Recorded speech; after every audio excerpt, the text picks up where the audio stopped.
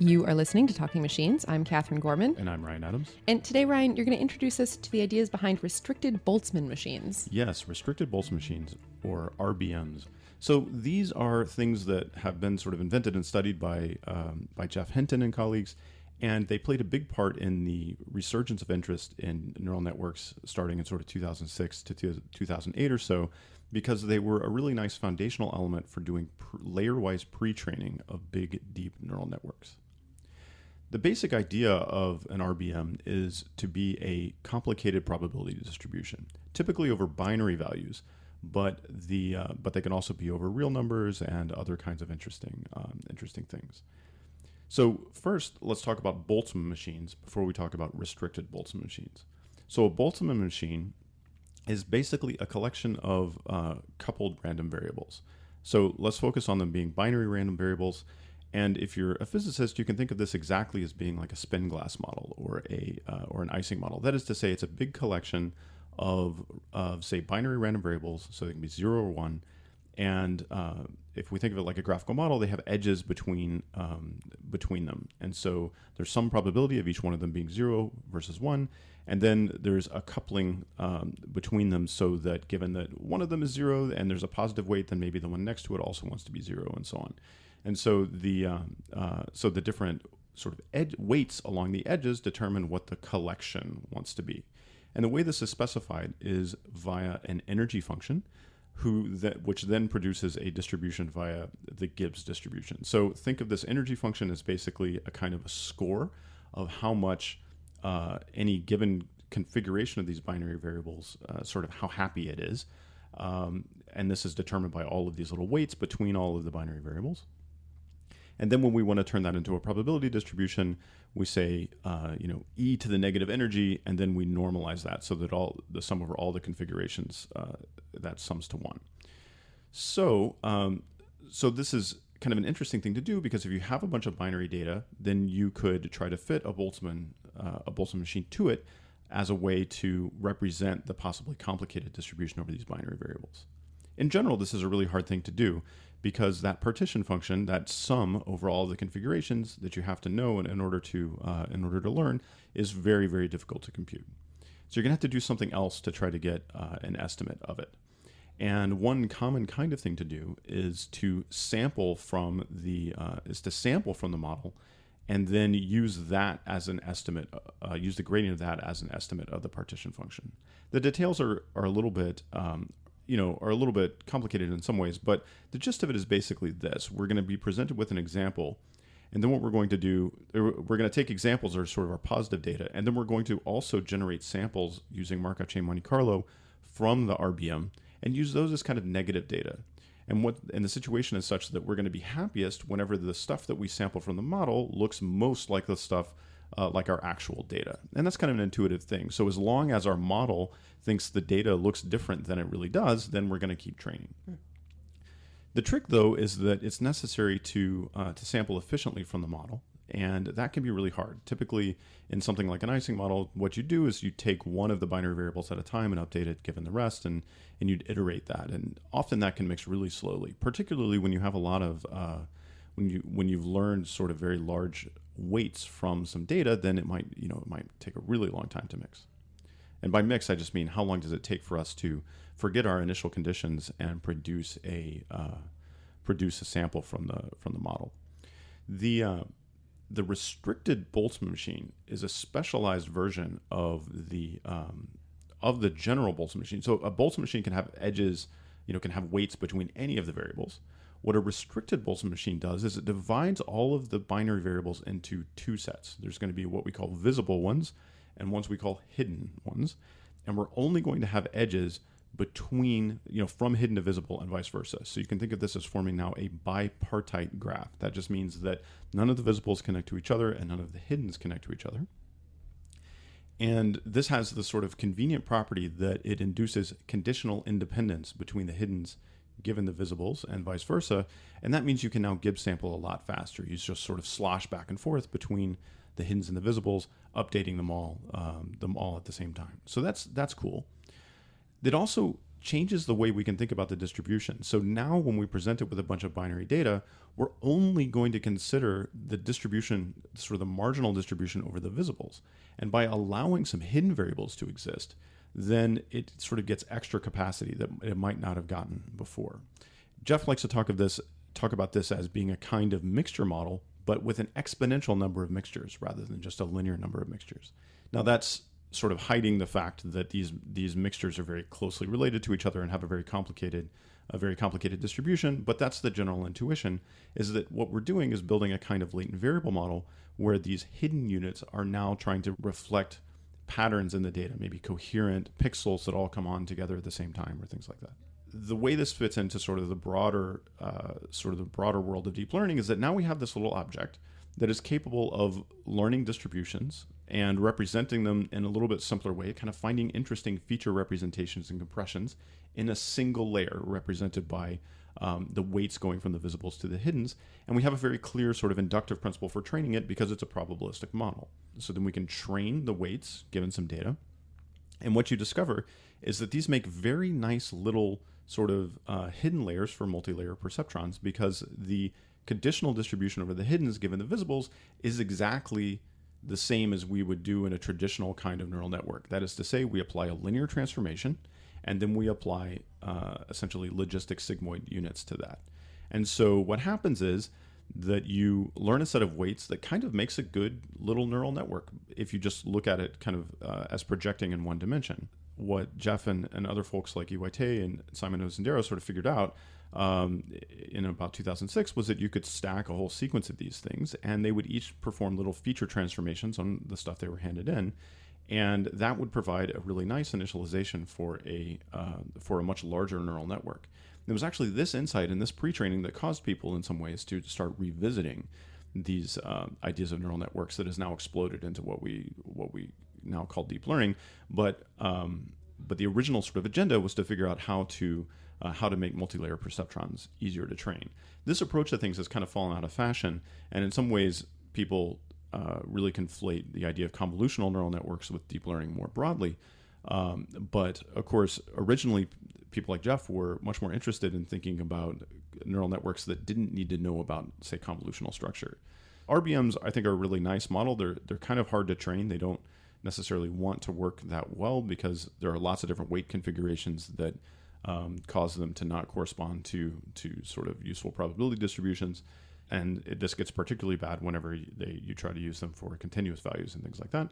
But they kind of pop up every now and then in interesting ways to think about complicated distributions. You can find more about restricted Boltzmann machines on our website, thetalkingmachines.com.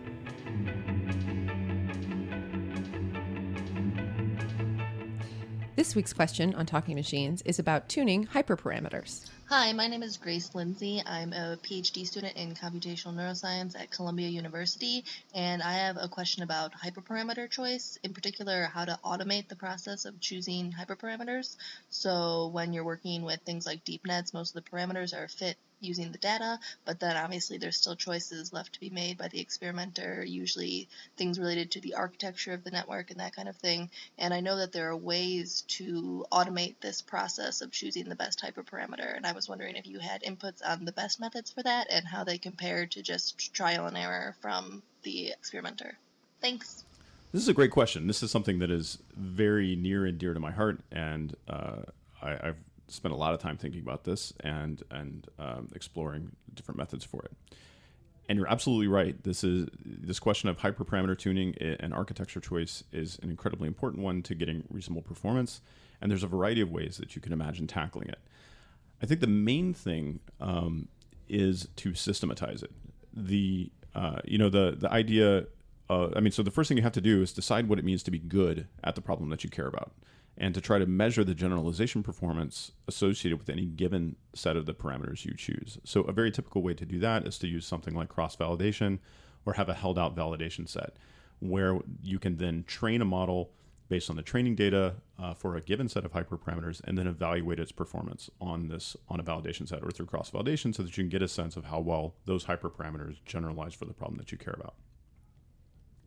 Once you've done that, then you're faced with an optimization problem. And it may be a very hard optimization problem for a variety of reasons. For one, it may be very difficult to evaluate any given setting of the hyperparameters. That is, if you have to train a big model and it takes a couple of days or a couple of weeks, then you're going to want to be very deliberate about the hyperparameters you select. It may also be very difficult because it may be a complicated and non-convex problem, so it may be hard to reason about or visualize, particularly if it's of even moderately high dimensions. I think it's very hard for humans to even think about non-convex surfaces in more than like 3 dimensions, for example. So the parameterization doesn't have to be that high for it to already become challenging for a human to navigate. And then finally, as you mentioned, architecture may be a big factor in this. And so on one hand, you have continuous and say integer valued hyperparameters that you can tune and that are very familiar to traditional sort of optimization type problems.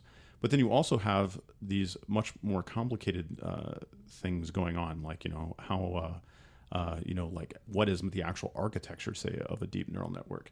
And these kinds of choices may not really map very well onto traditional optimization tasks. So then there's a question of what do you do now that you've framed the problem as one of that allows you to evaluate architectures and hyperparameters, and you're now going to treat it as an optimization problem whose answer you believe. Then the question is, how do you do that optimization? My favorite method for this is to use the method of Bayesian optimization. So Bayesian optimization is the idea of using a probabilistic model to model the surface and to then do a little more work than we would normally do to decide what points to evaluate next.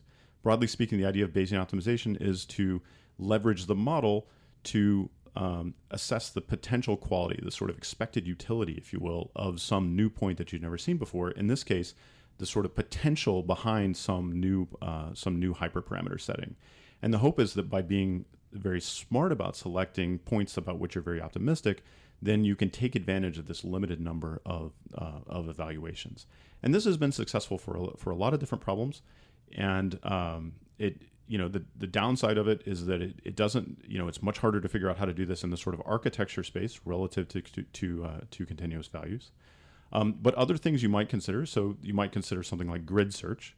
This is a very common kind of a method that's effective in very low dimensions, but becomes pretty hard in even sort of modest dimensions because of the exponential increase in the number of points as a function of dimension. And then also random search. And random search is a really interesting thing because on one hand, it seems very dumb, but in higher and higher dimensions, the modeling advantage that we get from Bayesian optimization, we would expect that to sort of decrease. And so there's been some interesting work in thinking about the effectiveness of random search. I think in most of these practical problems, Bayesian optimization still wins, but sometimes there's some advantage in being able to implement something that really doesn't take much work to think about. So I think those are the kind of the 2 ways most people are thinking about it now. The other thing I should say is that this problem is so hard that I think the advantages of modeling are really do start to stand out. And on one hand, you may have a problem that you're solving in isolation, but it's going to be most interesting and most realistic in some ways if you're really actually solving a collection of problems. You solve one problem today, but tomorrow you're going to have to tune the hyperparameters for a different problem. And the question is, how can we share information across tasks over time so that the next problem we solve, we sort of start out sort of right away with good values. Now, obviously, one version of that is where you store information in your brain and you build better intuition over time. But that probably won't work in higher dimensions as it becomes hard to reason about these problems. And as we've seen over and over again, people's intuitions about complicated systems can be misleading. And so one of the advantages of thinking about modeling relative to random search and other methods is this idea that we have a very clear way to share information over time across different problems. So the short answer is that there's a couple different methods out there, but Bayesian optimization, I think, is my favorite. If you've got a question for Talking Machines, email us at thetalkingmachines@gmail.com or tweet at us at TLKNGMCHNS.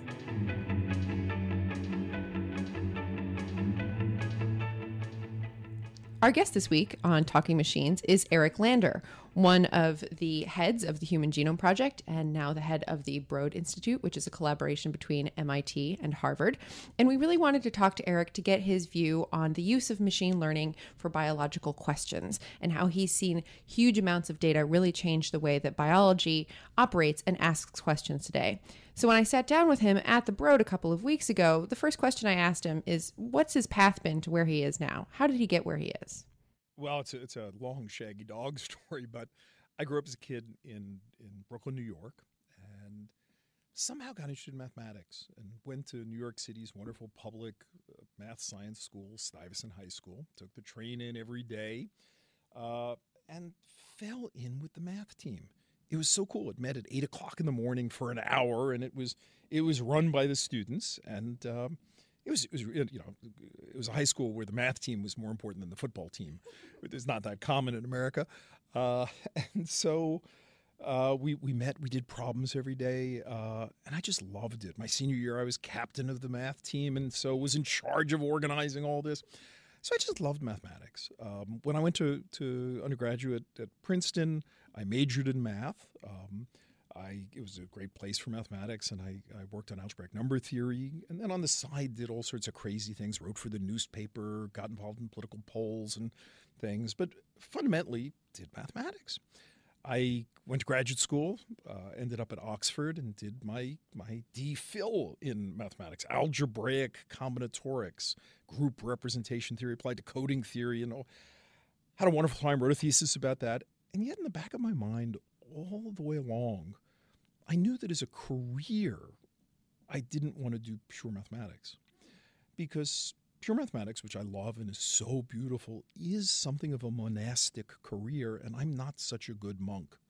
I'm just more interested in, the connections with the rest. So in my last year of graduate school, I was really kind of wondering and wandering and began to think about what could I do that could bring my love of mathematics to the world more generally. And by a series of accidents, as happens at those ages, got a connection to someone called Howard Rafa at the Harvard Business School, who had started decision analysis. And pretty much on the strength of one very good lunch with some of the faculty, they offered me a job teaching managerial economics on the faculty of the Harvard Business School. Must have been an amazing lunch. It must have been a good lunch.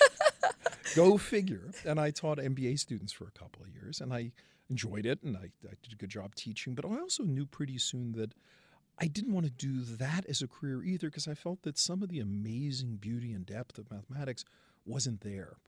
And so I cast about further, and through some more accidents, ended up falling into biology at the suggestion of my younger brother, who is a developmental biologist, an actual one. And I began moonlighting around Harvard in labs, sitting in on some random courses, beginning to do some work with fruit flies and things. And one thing led to another, and I got captivated by genetics. I guess originally I was interested in the brain, but I realized to understand the brain, I had to understand cells. And to understand cells, I had to understand molecular biology. And to understand molecular biology, I had to understand genetics. And genetics appealed to me tremendously as a mathematician. So I began learning genetics. And after a couple of years, the business school kindly gave me a year's leave, which I used to come down to MIT and worked with some geneticists here. And one day after a seminar, I met David Botstein, who was an amazing yeast geneticist, but who had made an important discovery in human genetics about how you might be able to map the genes responsible for human diseases without knowing what they were in advance by using correlations of inheritance patterns. David comes from the Bronx. I come from Brooklyn. We immediately fell to arguing with each other. That's the mode of communication within boroughs of New York. And we got really, really interested in, could you extend these ideas from mapping the genes responsible for simple monogenic genetic disorders to really complex things? And I pretty much dropped everything I was doing and began to get to work on that problem. Within 12 months, the idea of a human genome project was being brooded about. And by total dumb luck, the three things that I had by that point, a background in mathematics, already several years of background in biology, and actually some experience hanging out teaching at a business school where they thought about management, turned out to be the perfect recipe for working on the Human Genome Project. How serendipitous. Zero planning involved. But in any case, I was swept up in the idea in 1985, 86, that maybe we could get all this big information.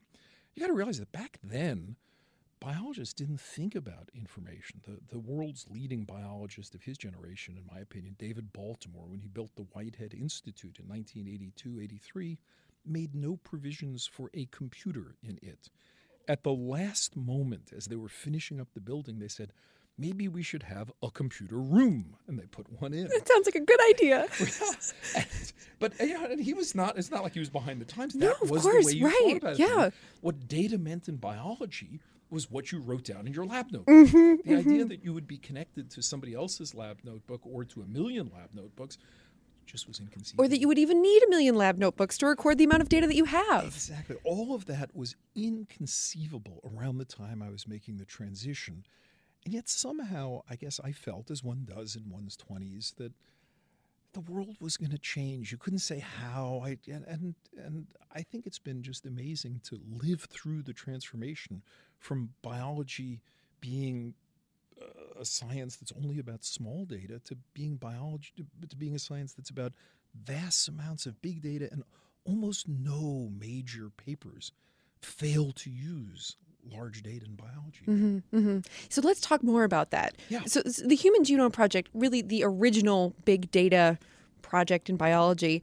And how have you seen both the field and the work here at the Broad change with this just explosion of availability of data and sources for biological data? Well, what a great question. I actually came and brought along a editorial that appeared in Nature in 1986 when people were brooding about the idea of a Human Genome Project. And it's really indicative of what people were thinking then, and just how foreign this whole notion was. I'll read just a little bit of it, where they say, this is the biology editor of Nature. Nobody seems to doubt it's feasible, but they're saying, but technical innovations, they're already occurring with such impressive momentum. And as an information resource, the human genome is an extremely doubtful asset. If the skill and ingenuity of modern biology are already being stretched to interpret the sequences of known importance, such as genes like DMD and CGD, what possible use could be made of more sequences? It's inconceivable today that you would say that, but you have to put yourself back in the mindset that biology then said, we're going to learn pebble by pebble. We're going to pick up this brilliant pebble, this gene, and understand this gene, and then we're going to get the next gene and the next gene, and eventually we'll learn biology that way.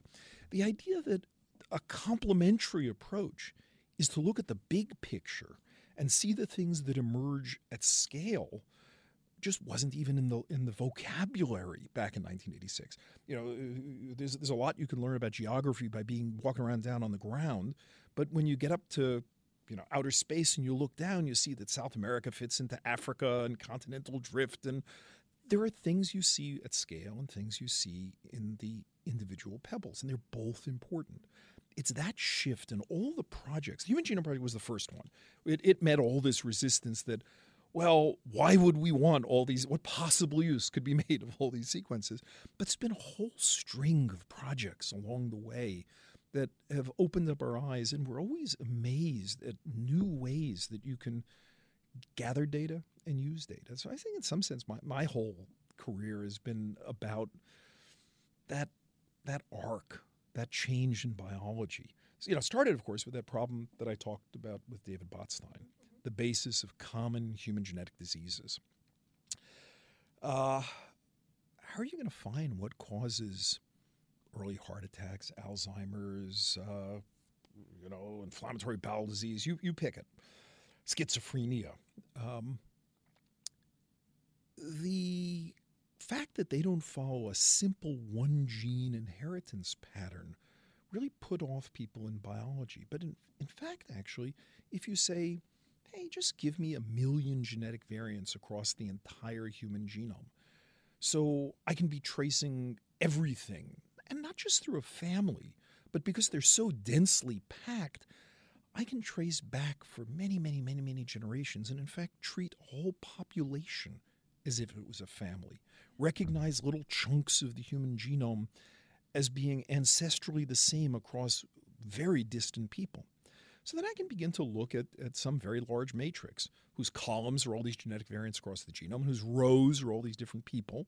And I've got one matrix of people who might have a disease and a matrix of people who don't have a disease, and ask, what's different between these two? And I'm looking for a multivariate explanation of that. There's local correlation structures. So, I mean, obviously, to do this, you'd need to have millions of genetic variants. You'd need to have worked out their whole local correlation structure. You'd need to be able to test those millions of genetic variants in thousands and thousands of people to produce billions and billions of data points. And this was all considered roughly insane even in the late 90s. But within 5 or 6 years, all that had gotten done.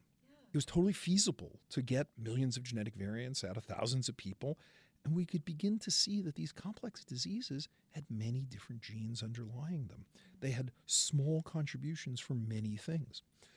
So there's a lot of beautiful work that's occurred in, say, schizophrenia, where more than 100 different regions of the human genome have been identified.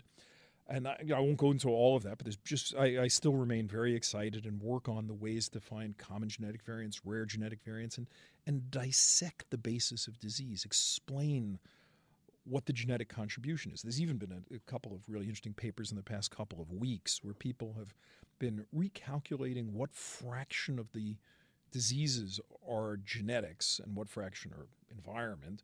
And what we're beginning to see is that the explanations from genes we can point to directly or indirectly are beginning to sort of approach the upper bound of how much has to be explained. So you can even imagine those are going to kind of begin to converge, and we're going to have a pretty good picture. So that's exciting. But then there are the surprises. Not just finding the basis of disease, but when you have a lot of genetic markers scattered across the human genome, you can pick up other weirdnesses. Suppose some genetic change occurred 6,000 years ago that was very good for somebody. Maybe it let them digest milk as an adult. Usually mammals turn off the gene for digesting milk after they're weaned.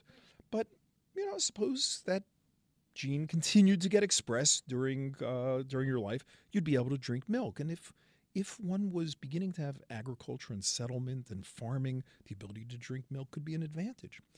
Well, that genetic change might sweep through the entire population. When it did so, it would leave a data signature.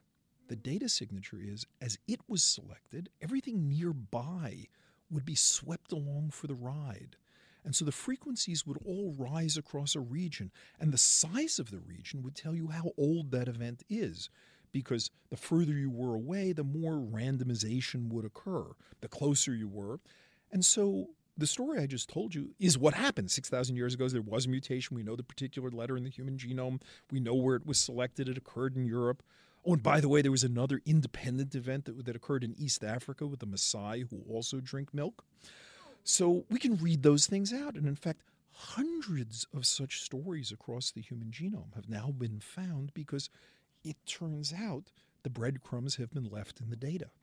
So we can pick those things out of the human genome. And of course, a beautiful example of that is looking at many such breadcrumbs. You can look about the mixing of populations, about how India was populated, and beautiful work that Nick Patterson here at the Broad has done. And of course, the mixing with Neanderthal and Homo sapiens. So again, having lots of data allows you to pick up amazing signatures that are there. So then go beyond the human genome. What if we look at more distant relatives in the Neanderthal? What if we look at chimpanzees and gibbons and dogs and mice and the 5,000 different species of mammals, all of whom radiated from a common ancestor about 100 million years ago or so? In a way, there was an experiment that was started 100 million years ago with one ancestral mammal, and it had one genome. And as it descended down the paths over 100 million years, according to some tree structure here, random events occurred, and then non-random selection occurred on those events. how much could we learn from that large data set of all the species of mammals and lining them up? Well, it turns out a tremendous amount. Not long after the Human Genome Project was done, we sequenced, together with a couple of groups, the mouse genome. And by lining up the human and the mouse, we could find that the distribution of preservation of sequence across the genome was very non-random. There were important regions that you might expect, the sequences of proteins that were very well conserved, and that's because they're biologically very important. You change them, it's bad news for the organism. But then it turned out there were lots and lots of sequences of the human genome that weren't in regions that encoded proteins and didn't have any known function. But they were clearly much better preserved than the background rate. So if you just look at the distribution of conservation, you can see there's a fat right tail.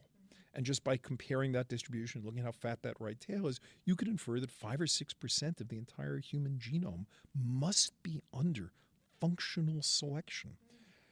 Even though we didn't know what it was, we knew that it had to exist, and we knew that as we got more species, we could pin down exactly where those were. And this is a perfect example of an inference from big data that you never have gotten looking stone by stone. You'd find a stone here and say, oh, wow, that's conserved, that looks nice. But only looking across all the organism do you see the distribution. You say, no, there's actually more of this non-coding. We now think a lot of it is regulatory material, and it totally turned our worldview upside down. Our textbook picture was a gene had the instructions for a protein and a little bit of regulation. It's now pretty much the reverse. The instructions for the protein are 3 or 4-fold smaller than the regulation that the genome has to make those proteins run. And as we begin to understand it, we realize that's because mammals don't differ so much in the genes that they have. They differ in the regulation of those genes. You want to make a mouse, you want to make an elephant, it might be how long you leave on the bone growth gene, for example. It's not one gene, but anyway, you get the point. So all those things emerge from big data looking. And then, of course, they point to specific things. You can go back to the lab and do experiments on those specific things. So the conversation between big data and targeted experiment began. And that feedback loop has been driving biology just wonderfully. But then it's not just the inherited genome that we all have or that other species have. Same thing is the case in thinking about cancer. When a cancer arises in a body, it does so because one cell has a mutation that causes it to grow more. Then it grows more. And then one of its descendant cells may have another mutation and another. And eventually, that thing is off to the races, growing and becomes a tumor. How could we figure out which genes matter for cancer? Well, the traditional approach had been study the genes one at a time, isolate a gene that matters. But in the early 2000s, it became possible to conceive of an alternative approach. Just get the genome of lots and lots of tumors. Actually, in every case, we want to get a genome of a tumor and of the normal DNA from the same person so that we can do a diff on the sequence and figure out what are the changes that are unique to the tumor. On average, it's about 1 letter in a million change, although for some cancers it's 10-fold higher or 50-fold higher, and some it's a little lower. But think about 1 in a million. As you begin to collect that across many different tumors, you can begin to ask, where are the mutations enriched? Which are the cancer genes? And in an utterly unbiased big data way, you can infer the genes that must be driving cancer. Now, there are a bunch of footnotes to that statement that I won't worry about too much, like we don't actually know that the background model is IID for mutations. It's not uniform. And there are a whole bunch of tricks that have to be developed to be able to fit a non-uniform model so that you can see the signal on top of that non-uniform model. But all that stuff is done, and Gadi Getz here at the Broad has done a lot of those beautiful things. So the signal begins to emerge, and lots of genes. There are now a couple of 100 cancer genes that have emerged, many by simply looking at the sequence. And it turned out many of them are different than the genes that had been found at the wet bench. The wet bench had found certain genes that were, cell growth signaling receptors. But now there's all sorts of other genes that are emerging that do very different things in the cell, control gene regulation in certain ways, etc. So again, an unbiased way of looking for the answer to the question often produces very different answers to the question. So now people with cancer, I mean, around the Broad, Todd Golub, my colleague, and Levi Garraway and Matthew Meyerson and others around the Broad have in their mind the idea that we could create a complete cancer therapeutic roadmap. What would that mean? It would mean we would have a big data set such that when a patient comes to see a physician, and God forbid they have cancer, you could first read out the sequence of the cancer and recognize which genetic changes were driving the cancer. That's just step one. But you could also look at it and say, which places in the genome could you hit that cancer, conditional on its genotype, in order to kill it? And for that, a different type of big data experiment has been so powerful.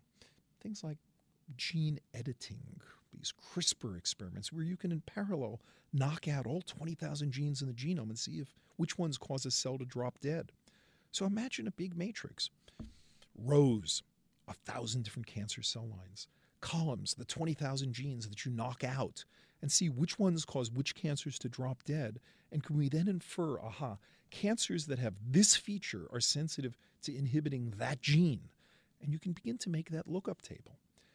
And you can even go further and say, okay, if you hit the cancer at that spot, how will it play the next chess move by mutating to become resistant? And build a resistance map. And then you play our move, which is, and how do we combine the places to hit it such that resistance is futile? That any one of those moves you could resist against, but by making 3 moves, that is, say, combining 3 drugs. Anyway, you get the point. We now think about cancer as, at least in a significant measure, a big data problem. And the frustration is not having all the big data. Right. Why don't we have all the big data? Sadly, one of the reasons is non-technical. It's because we let it go to waste. We don't have a way of capturing information. We don't have a way of turning our healthcare system into a learning system, because this has to go far beyond what would take place in a lab bench experiment. We actually have to look at tens of thousands, hundreds of thousands of patients eventually and see how they respond to drugs, how their tumors mutate. And we haven't had ways to capture and aggregate those data, largely because electronic medical records don't talk to each other. Most patients want to share their data. They want to do it with proper security and all that, but most patients with cancer, the primary thing on their mind isn't the security questions. The primary thing on their mind is fighting back against cancer, whether it's going to help them or help other people. So folks around the Broad, Nick Wagley and Corey Painter, started an amazing project, the Metastatic Breast Cancer Project, where they built a web-based approach to reach out to people all over the United States with metastatic breast cancer. And individual groups working in individual places had never been able to collect enough patients to really study it. But now, in the course of just a few months, they were able to get some 2,500 people already in just the opening phase. In the previous 3 years, they had managed to get 100 people in Boston. In a matter of 5-6 months, they got 2,500 people, and it's still growing and growing. I imagine a world where every cancer patient has the right and the ability to share their data if they want to, where when they go into the doctor, there's a checkbox. Count me in. I wish to share my data under circumstances that'll protect privacy and all that, but I want my data shared. I think it's an affirmative right we have, because the truth is, while some of these data sets can be constructed in the lab, and we're doing lots of them here at the Broad, many of them really involve patient experiences. And if we're going to turn the healthcare system into a learning system, patients are going to have to drive that. So, that's another example. I could go on with examples of how gene expression, questions of which genes are controlled by which of these regulatory elements that I was talking about before.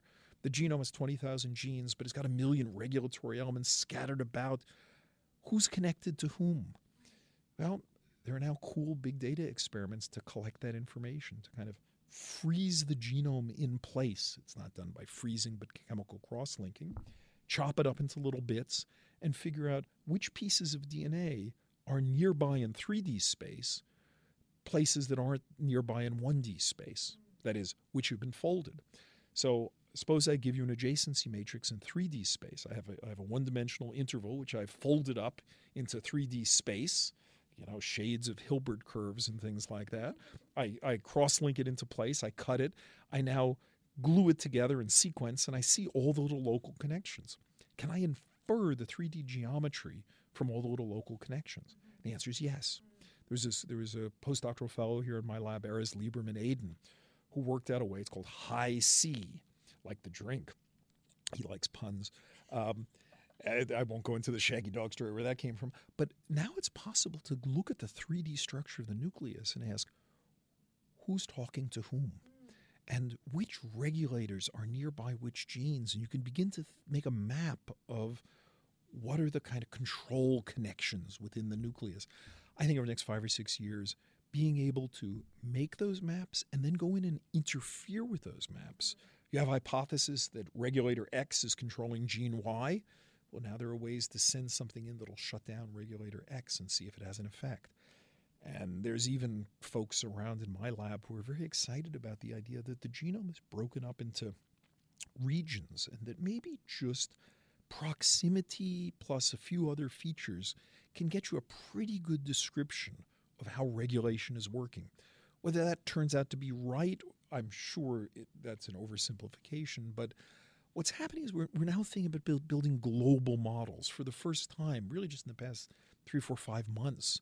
There's students in my lab who are thinking about, could we build a pretty good global model that explains how anything controls anything based on proximity and a few other things? And how much of the picture could we explain with that? Biology always has details layered on top. You'll never explain everything. But that's another example. And I know on a previous podcast you had Aviv Regev on. And I mean, Aviv is a hero of mine. And the whole notion of being able to look at every cell in the human and ask which genes are turned on and off. That is, 20,000 genes, each is expressed at some quantitative level. Every cell is a vector in 20,000 dimensional space. Take the entire human body, project all its cells in 20,000 dimensional space. Do that for lots of people. What can we learn from that data set?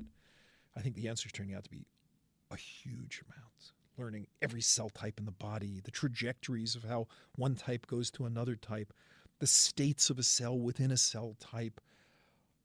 It's just, I think this Human Cell Atlas is the Human Genome Project for this generation.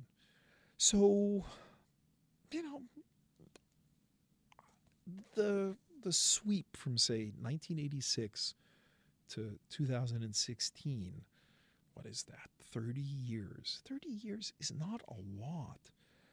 I think biology is unrecognizable today. Unrecognizable. The reagents that you would use 30 years ago were the reagents in your lab, and the information you would use was the information in your lab notebook. Everything's gotten connected to everything. This wonderful feedback. Figure out a new way to generate massive amounts of data. Combine it with all the other data. Come up with an analytical method to see something nobody's seen before. It's suddenly the case that biology has a massive need for people who think about data science. We are underserved by a factor of, pick a number, 20-fold in terms of the number of people we need to come into this field. Now, I'll mention one other thing, because it's a point of real resonance for me. This only works because you can combine the data. It was not a given that was going to be the case. When the Human Genome Project was going, right near the end, a private company started called Celera Genomics that had a very different model. The model was they were going to sequence the human genome and put it behind a paywall. And they argued that it was going to be much more efficient for businesses to produce pieces of biological knowledge because they could pay for it, and then they could pay for producing it, and then they could recoup their efforts by putting it behind a paywall. And we fought tooth and nail, the Human Genome Project, the international project, tooth and nail against this notion. And we argued at the time, and boy, did we turn out to be right, that the problem with that was you wouldn't be able to combine all the layers. It would be as if you had Google Maps, and one person had the map, a different person had the traffic, somebody else had the pizzerias, and you'd be stuck in picking up little pebbles, and no one would be able to talk to each other. Layers, it wouldn't just be pebbles; it'd be layers, but the layers couldn't talk to each other. By having open data that's combinable, suddenly all those cross relationships emerge. So I think one of the most important events occurred around 2001 when that fight took place, is whether or not this was going to be open data or whether this was going to be proprietary data. Now, I'm not opposed to proprietary things. I'm all in favor of biotechnology companies. There are times proprietary data is fine. But when you're talking about a public good like the human genome or the mutations that drive cancer or the history of our species, it's just plain criminal to put these things behind paywalls. And so biology got this right. We have the problem now of what are we going to do with all these data? How are we going to, only because we got that right and we saw as a field that we were going to need to do it. Now, we never realized how fast it was going to go. The idea that sequencing today is about 3 million-fold cheaper than when we finished the Human Genome Project, we never imagined. That we'd never be able to store our own data in our own laboratories. We never imagined that we'd all be living in the cloud, or that running around the Broad Institute, we'd not have just a handful of computational people, but hundreds and hundreds of people. And I predict in the next, decade, you won't be able to be a biologist without at least also being, at least in part, a computational person. Mm-hmm. So what do you say to the young graduate student who is fascinated by quantitative biology, but sort of doesn't know where to go? Do you start with the math first or the biology first? How do you build your own layers of understanding? Well, I think people naturally have something that fascinates them, and you should follow your passions. If you're, like I was, a mathematician, interested in mathematics and things, start with the thing you're passionate about. If you love working at the lab bench, start there, because passion is what sustains you in any of this.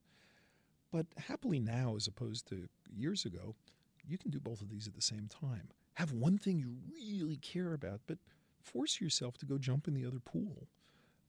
It's possible. Now, people coming from mathematics will find that biology has a very large number of definitions and few theorems. That's certainly the observation that you make there. But you have to embrace it, because biologists are smart. They know what they're doing. So people fail when they come as a mathematician and say, I want to turn biology into mathematics. Many people have failed. They want the theorem that explains this. It's messy. It's not deductive. Nothing is true in biology in the way it's true in mathematics. Conversely, biologists often really don't understand what mathematics is about. It's an old observation that it's hard to learn mathematics later in life. I don't quite know why, but it certainly seems to be the case. And yet, the best biologists increasingly have a respect for abstraction.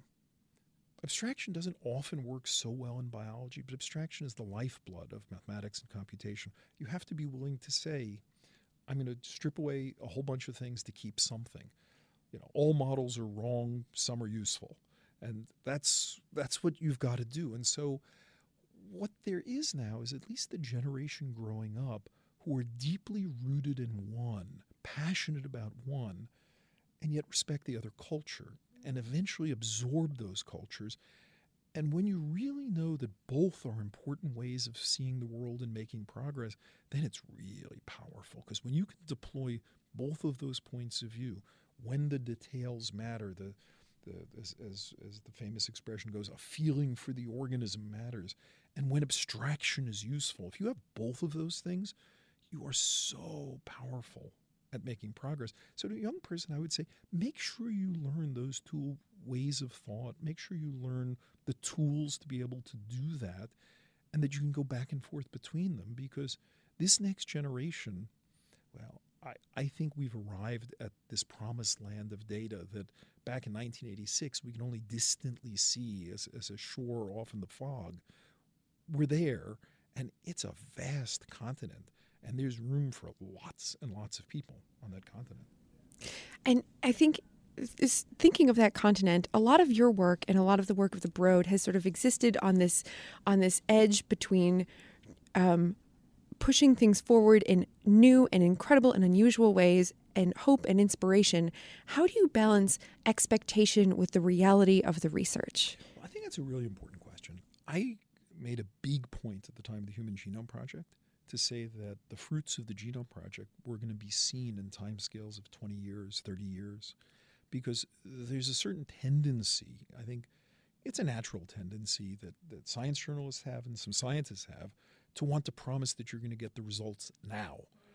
I think that's really bad. You lose trust if you promise more than you can deliver.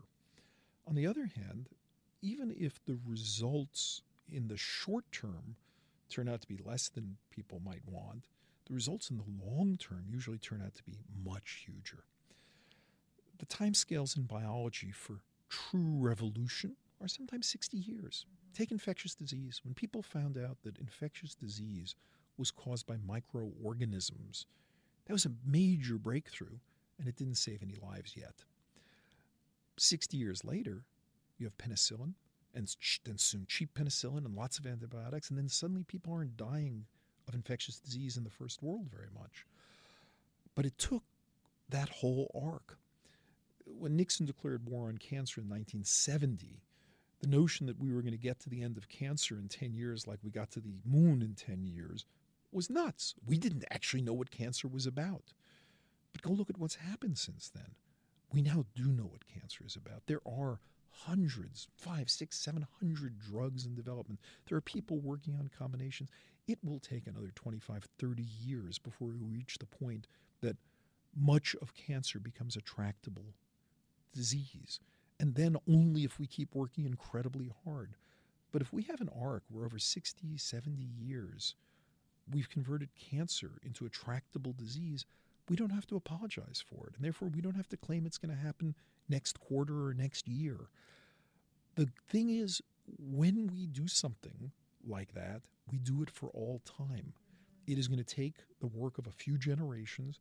It is going to render those diseases understandable first, treatable in some ways, eventually tractable in most, not all cases. I have no problem with saying realism is inspiring. It is, in fact, much more inspiring than a magic bullet will appear that will solve this in 5 years. We can't deliver on it. There was a time, actually, there was someone who said, we're going to cure cancer by the year 2015. I was opposed to that statement then. There was no chance it was going to happen, and it only erodes trust. I think if we're honest about the fact that deep understanding of knowledge changes the world, look, it's the same in computers. You think about Johnny von Neumann making a computer or Alan Turing making a computer. It was really tough to imagine what the end state of that would be. We still can't imagine what the end state of that will be. But these things follow exponential curves. We underestimate the exponential curve at the beginning. We overestimate at the beginning of where that's going to be, and we underestimate where it's going to be at the end. So I've tried always to say I am inspired by what's going to happen. We should be so proud of what we can do for the next generation if we work really hard. And we should never overpromise in the short term, and we should overdeliver in the long term. Eric Lander of the Broad Institute. Really amazing to be able to pick his brain. Yeah, I mean, he's an amazing scientist. I took biology from him when I was an undergraduate at MIT. Really? Yeah, and got a C. Oh no! Oh no! A deserved C. Well, that's it for us on Talking Machines. I'm Catherine Gorman. And I'm Ryan Adams. Tune in next episode.